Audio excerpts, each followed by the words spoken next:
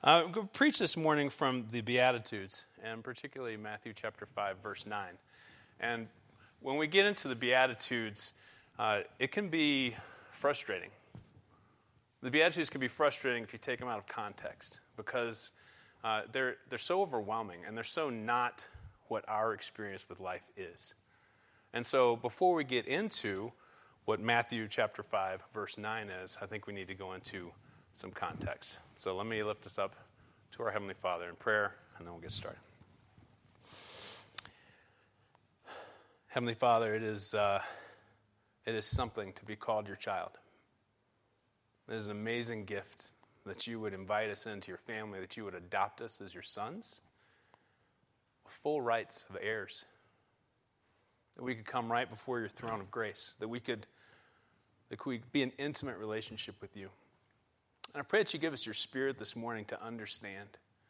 Give us your spirit to understand your call for our life, your power for us, the grace that you have, and the wisdom that you would impart. I pray that you give me your words in that. In Jesus' name, amen. All right, so the context of the Beatitudes. Jesus has started his ministry. He's begun teaching and preaching, and his message that he's preaching is that the kingdom of heaven is at hand, that it's near, that it's come. And so he's starting to share this gospel, and it's in the context of that message that he gives the Beatitudes. So what does that mean? That the kingdom of heaven is here or is at hand? Right? The gospel message is a proclamation. It's a proclamation of a person and an event. That King Jesus has come to begin his rule. That he's breaking into history and that he's making all things new. That King Jesus is exercising the power and the authority of God to rescue and redeem repentant sinners. And to make them new and to begin his reign now and eventually to make all things new. And so the gospel is the person of Jesus who comes to us. And it's the event of the beginning of the kingdom. And so Jesus is proclaiming this, and he's saying, hey, something's going to be different now. And as he begins to teach this, he said, the kingdom of heaven is here. Something's going to be different now. And here's what it's going to be like. Here's what the kingdom of heaven is like. And so when we get to the Beatitudes, what we have are spirit-empowered qualities. They're spirit-empowered qualities of those that have been rescued by God, who've entrusted themselves to Jesus. See, what happens when we see this list of the Beatitudes is that we can go two different directions with it. We can look at it and we can get frustrated because it's just idealistic, right? It's just idealistic. There's no way that we can live up to all the things that Jesus says in our own strength. As we read through, and the things that we're supposed to be blessed with, and the way that we're supposed to treat people, and the way that we're supposed to be pure, and at the end of the Sermon on the Mount, he says, be perfect as your heavenly Father is perfect. And if we come to this, and we just say, man, Jesus has just given us this list of things that we go through in our own strength, we'll never measure up. We're never going to measure up to that. And so it gets to be frustrating. So Darrell Johnson wrote a book on the Beatitudes, and he gave these two things. He says, look, it's either going to be frustrating idealism or suffocating legalism. Right? So one way you say, well, forget it. We could never do it. That's just idealistic. I can't make it happen. The other way, and this is what a lot of believers fall into, is the idea that we have to perform now. Now I have to perform for God, right? So he's given me this list of things, and I'm going to have to go, and I'm going to have to try really hard to be meek. And I have to try really hard to be pure of heart. And I'm going to have to try really hard to love my enemies. Well, okay, that may be true because it is hard to do. But we have to start at the beginning, which is this. The kingdom of heaven is at hand. That the king has come. That he's beginning to redeem all things. And that's us too. And that when we entrust ourselves to him, he gives us the Holy Spirit. And as we're promised again and again, he takes away our heart of stone and he gives us a heart of flesh. He gives us a heart that wants to follow him, and we begin to change. And so as we read through these, understand, keep it in context. This is not Jesus saying, step it up. You better put in a lot of effort. He's saying, look, the kingdom of heaven is here, and this is what's going to happen. This is how you're going to be blessed. This is how you're going to be in sync with the kingdom. You're going to recognize these things. These things are going to start happening, and as you pursue me, as you entrust yourself to me, this is what the Holy Spirit will produce in your life. So here we go for Matthew in chapter 5. Oh, apologies. I didn't know you were an ESV church. I brought the NIV. I don't know. So the extra saved version is the ESV. The nearly inspired version is the NIV or something. I don't know. So we go there. There's a few different words that are in there. So whatever you're reading, just understand, I'm coming from the NIV. So if you have a different translation, great. Here we go. So he's preaching this. He's saying the kingdom of heaven is at hand. People are gathering around him, and he begins to teach them about the kingdom of heaven. He says, blessed are the poor in spirit, for theirs is the kingdom of heaven. And again, context. This is how it starts. Blessed are the poor in spirit, for theirs is the kingdom of heaven. The word he's using there for poor, there are a couple different words to be used for poor. The word for poor is to kind of not have a lot of things, but you have some means. That's not the word he's using. He's using a word that means you have nothing. You're destitute. You're absolutely without anything to contribute. You can't help yourself. So the beginning of explaining the kingdom of heaven is blessed are those who know they have nothing to contribute. Poor in spirit. I have nothing to offer God. I have nothing to offer God on my own merit. And so instead of relying on myself, I'm going to rely on Jesus. And that's the beginning, and that's the context for our verse this morning. Because what happens is this. In Matthew 5, verse 9, it says this, blessed are the peacemakers, for they will be called the children of God. I know ESV people, it says the sons of God right there, right? ESV is correct. The Greek says sons. That's the actual word, huios, it's sons. And it's a beautiful thing to say sons there, as my wife likes to tell me. She does not want to be a daughter of God. She wants to be a son of God. And here's why. It's not that we're not both created in the image of God, but in this context and time, the son had rights. The son had inheritance rights. The son had the full inheritance rights. And so when there's this moment of saying, you're going to be called sons of God, that means you get everything the kingdom has to offer. You get everything. You get everything. Blessed are you when you know that you need Jesus and you don't have to perform to get in. Because when you rely on him, you get everything. Good? Good. Because here's what happens. The Beatitudes start out and they say, hey, blessed are the poor in spirit. There's the kingdom of heaven. We're talking about your own concept of yourself. Blessed are those who mourn, for they will be comforted. We're talking about your experiences in this life. And that God is going to make things right. He's going to renew them. But we're talking about ourselves. We're talking about our experiences. Blessed are the meek, for they will inherit the earth. We're talking about our attitude. That's pretty focused in. Blessed are those who hunger and thirst for righteousness. Now we're talking about our desire for the things of God and the kingdom of God. It's still us. Blessed are the merciful, for they will be shown mercy. Still our attitude, but our attitude towards others. Blessed are the pure in heart, for they will see God. Again, that's our heart. And then something changes in what Jesus is saying. In our verse this morning, Matthew 5:9, blessed are the peacemakers. Now we're being called into action. This is the first point in the sermon where Jesus is saying, you have a role. In the kingdom of heaven, you have a thing to do. You are not there just to experience the beauty of the kingdom of heaven. Now, I wish I was able to stay here longer because I look around and there are things to do here and to experience. I would love to ski and to hike if the snow would melt, or to bicycle if there weren't rocks on the road, or whatever. It's gorgeous here, right? There are things to do here. And it's a place that you want to experience. right? Now, I don't know, who here has been here a long time in this valley? A long time. So you've experienced a lot of the valley. Who has experienced everything in the valley? I don't think you can do it. I don't think you can. The kingdom of heaven has so much to experience. And if you're sitting here this morning and say, I've been in the kingdom of heaven for a long time, Jesus is inviting you into something more this morning. And if you're just breaking in, he's inviting you into more this morning. And if, by the way, you're not quite there yet, he's saying, come on. There's so much to experience. You have a role to play in the kingdom of heaven, and this is it. You need to be a peacemaker. Someone who shares peace. Now, what does he even mean by that? Okay, I've got a job. I've got a role. We're keeping in mind the context, right? So it's not performance-based.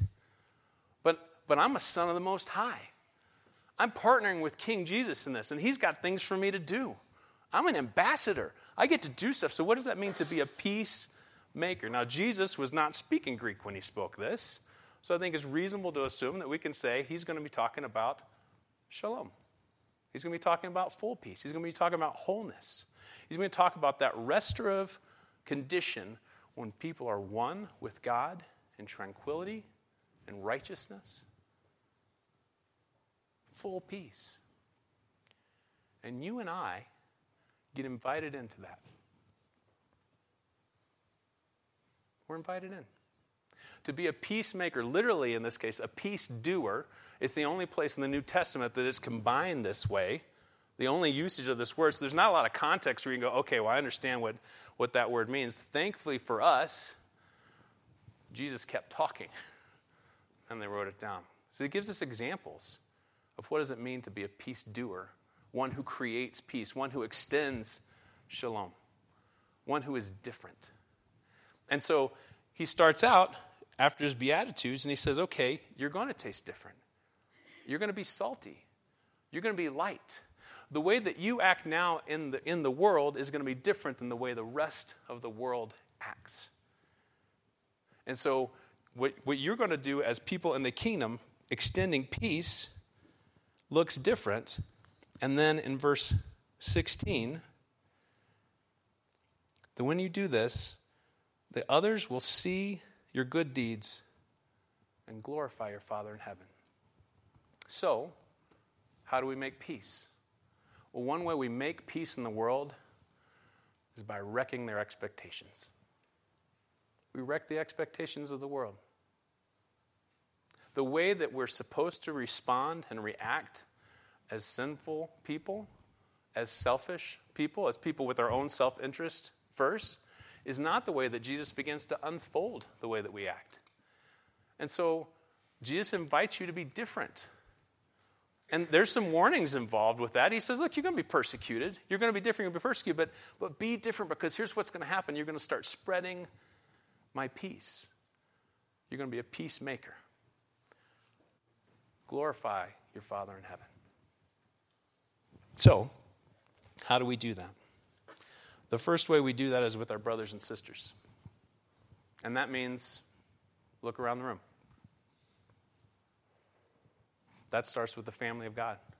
It might mean actual brothers and sisters, by the way. I've got 2 brothers and 1 sister. There's a lot of peace that we've had to make over the years among us. But most of the conflict in the Christian life comes from a couple places. It comes from persecution, and it comes from division from within. Do you know that? That's it. Well, I guess we get ourselves trapped in our sins sometimes, right?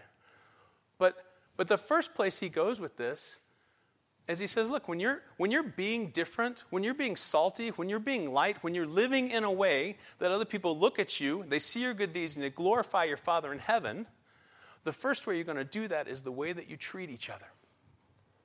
And so, if you have a difference of opinion, if you have someone that has sinned against you, if you've offended someone, he says, when you're at the altar, and you're standing at the altar, and you remember that your brother has something against you, leave your gift there and go to your brother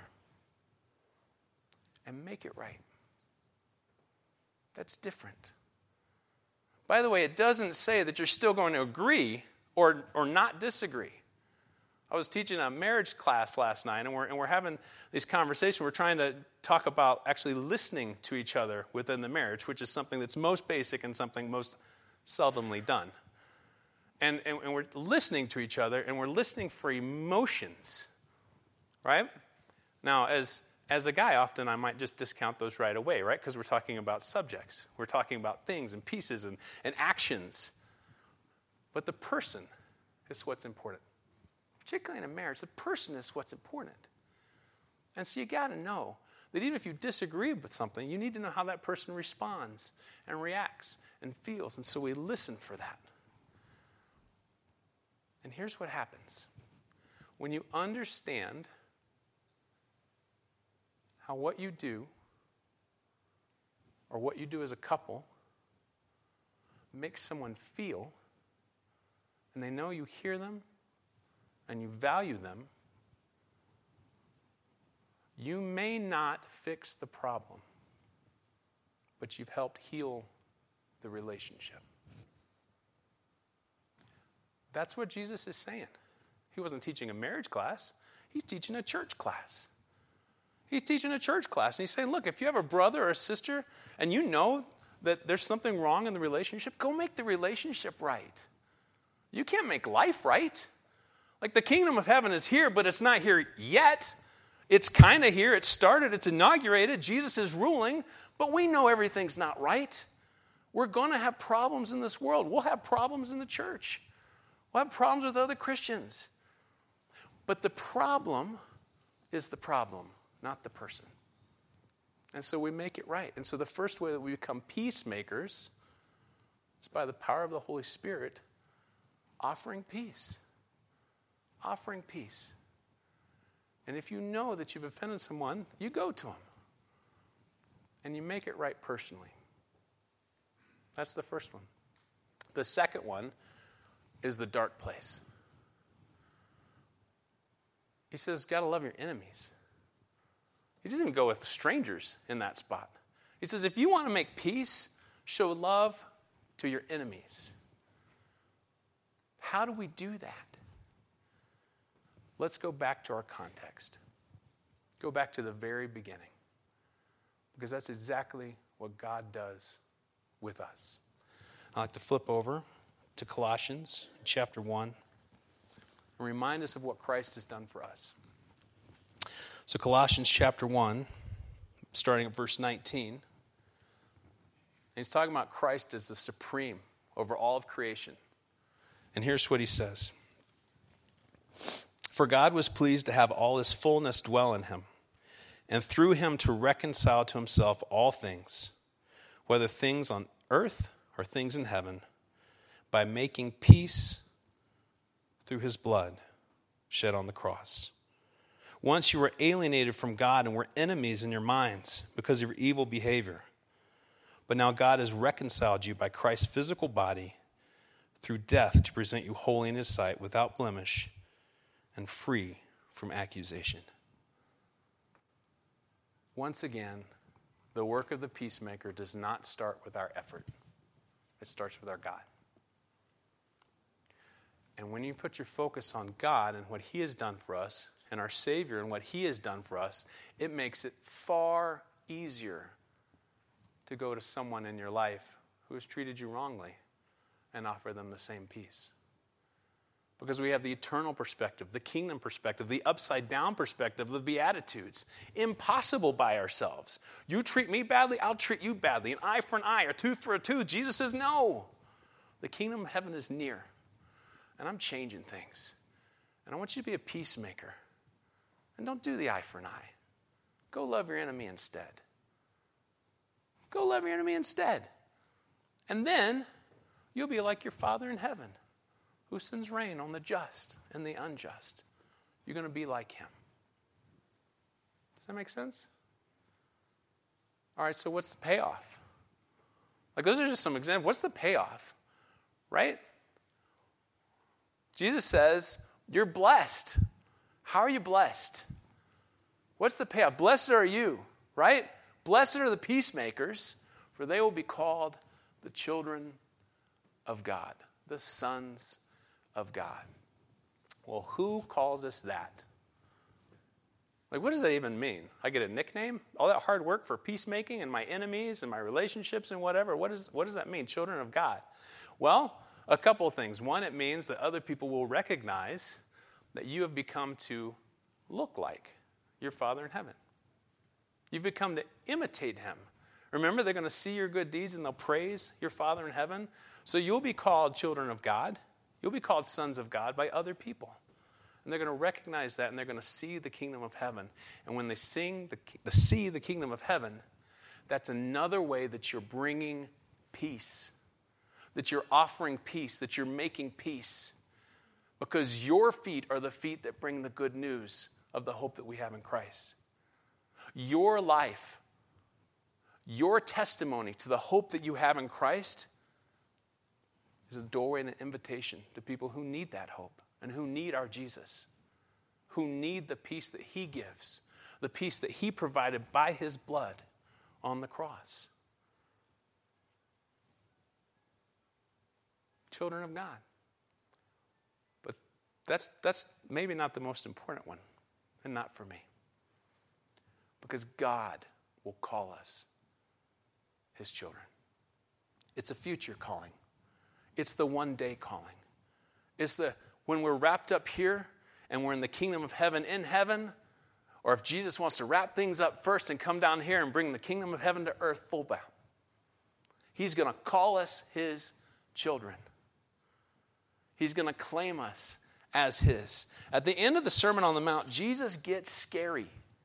I mean, Jesus says some scary things all the time. But he gets scary in the Sermon on the Mount. And the end of it, he starts talking about people, false prophets, wolves among the sheep, who were casting out demons in his name, who were prophesying in the name of Jesus. And he says, I don't know you.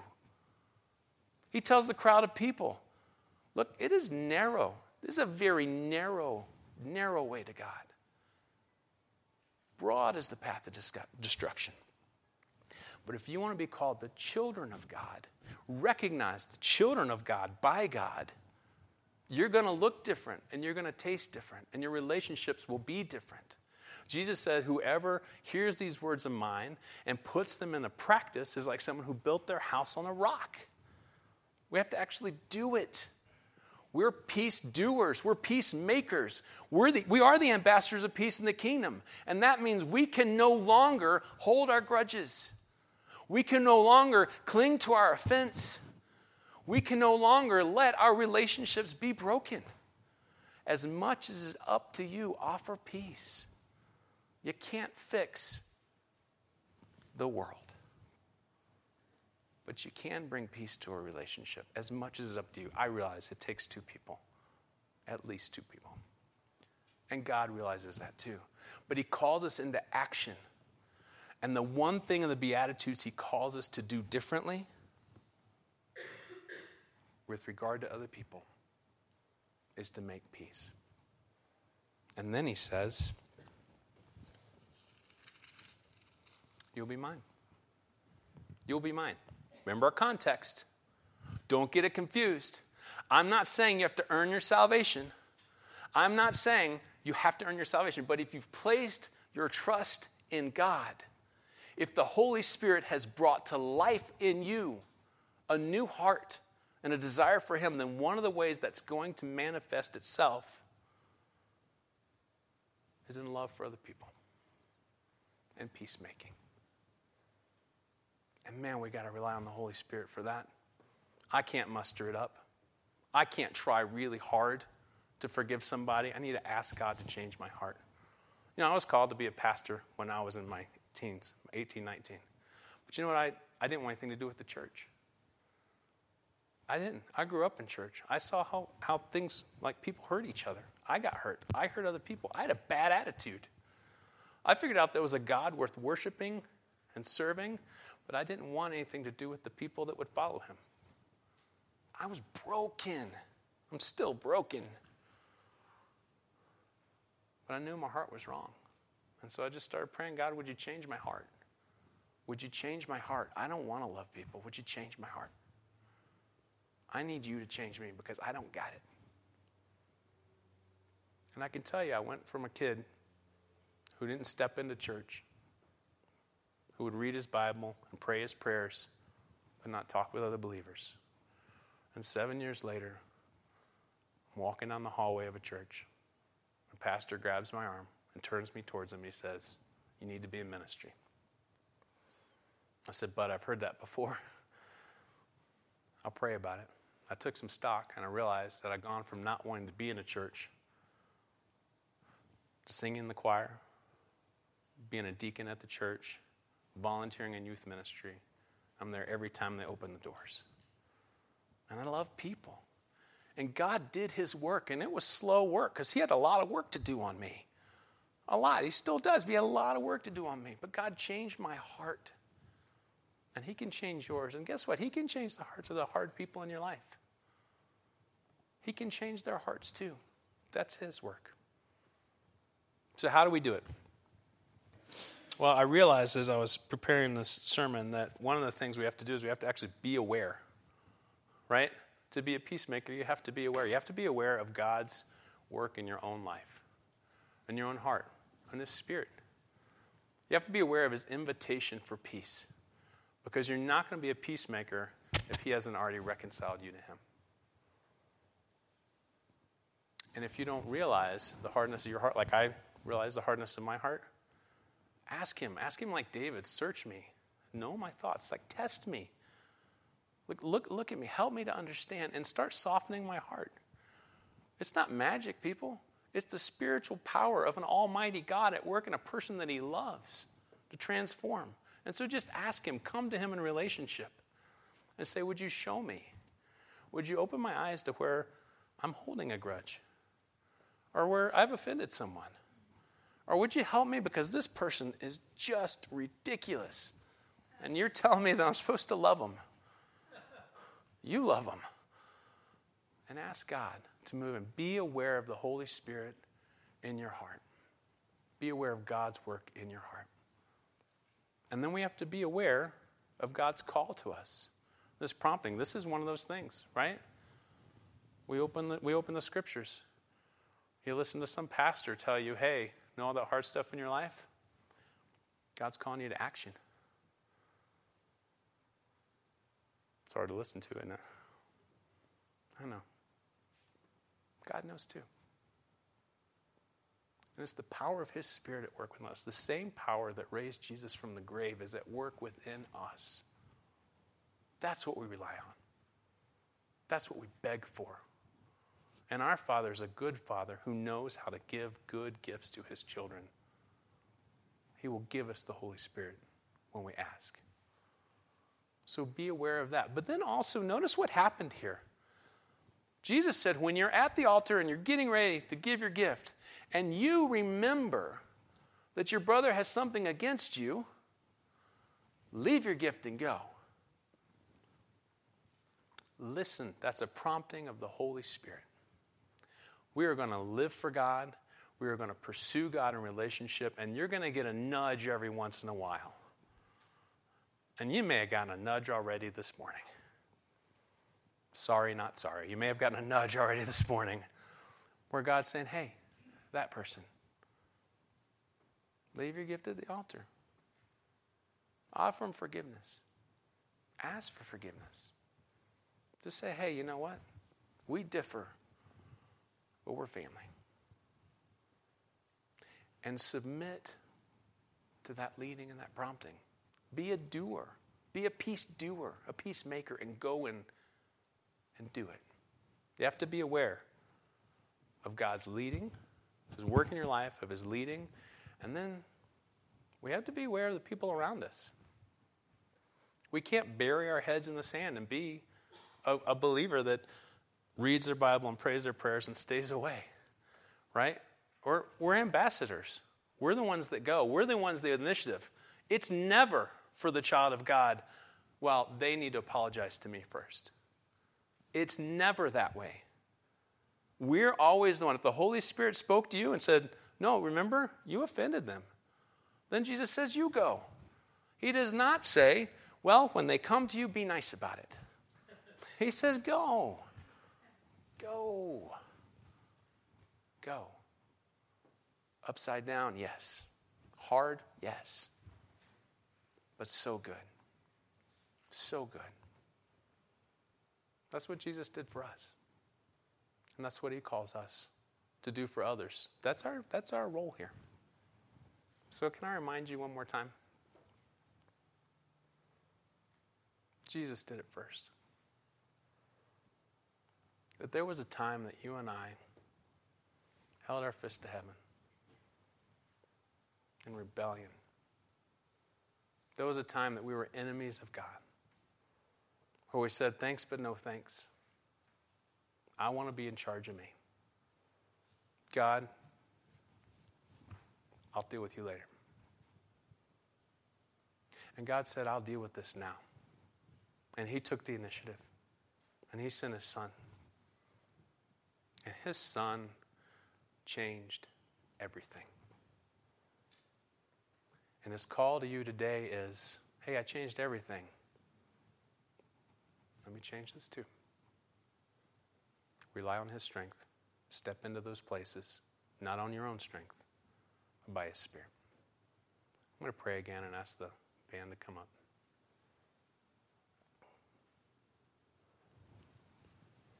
Heavenly Father, what you call us to is something you've already done. But it's intimidating, and it hurts, and we need you. We do not have the strength to love our enemies as you've called us to without you. We do not have hearts soft enough to forgive unless you make them soft. We do not have courage enough to be the one to act until you make us strong and courageous. And so I pray that you would stir your Spirit here, that you would give us more power to walk in your name. That Grace Church would be salty and shiny in this valley. That your gospel would go forth here. And that the lost and the broken in this room and in this town and in this place would find wholeness and healing and peace in you. Holy Spirit, I pray that you would whisper to our hearts right now and show us where you would have us to step in peace. God, we need you. We need you for this. And we thank you. We thank you in advance because you know how to give good gifts. And we thank you, Lord Jesus, for what you did for us. And we entrust ourselves to you. In your mighty name, amen.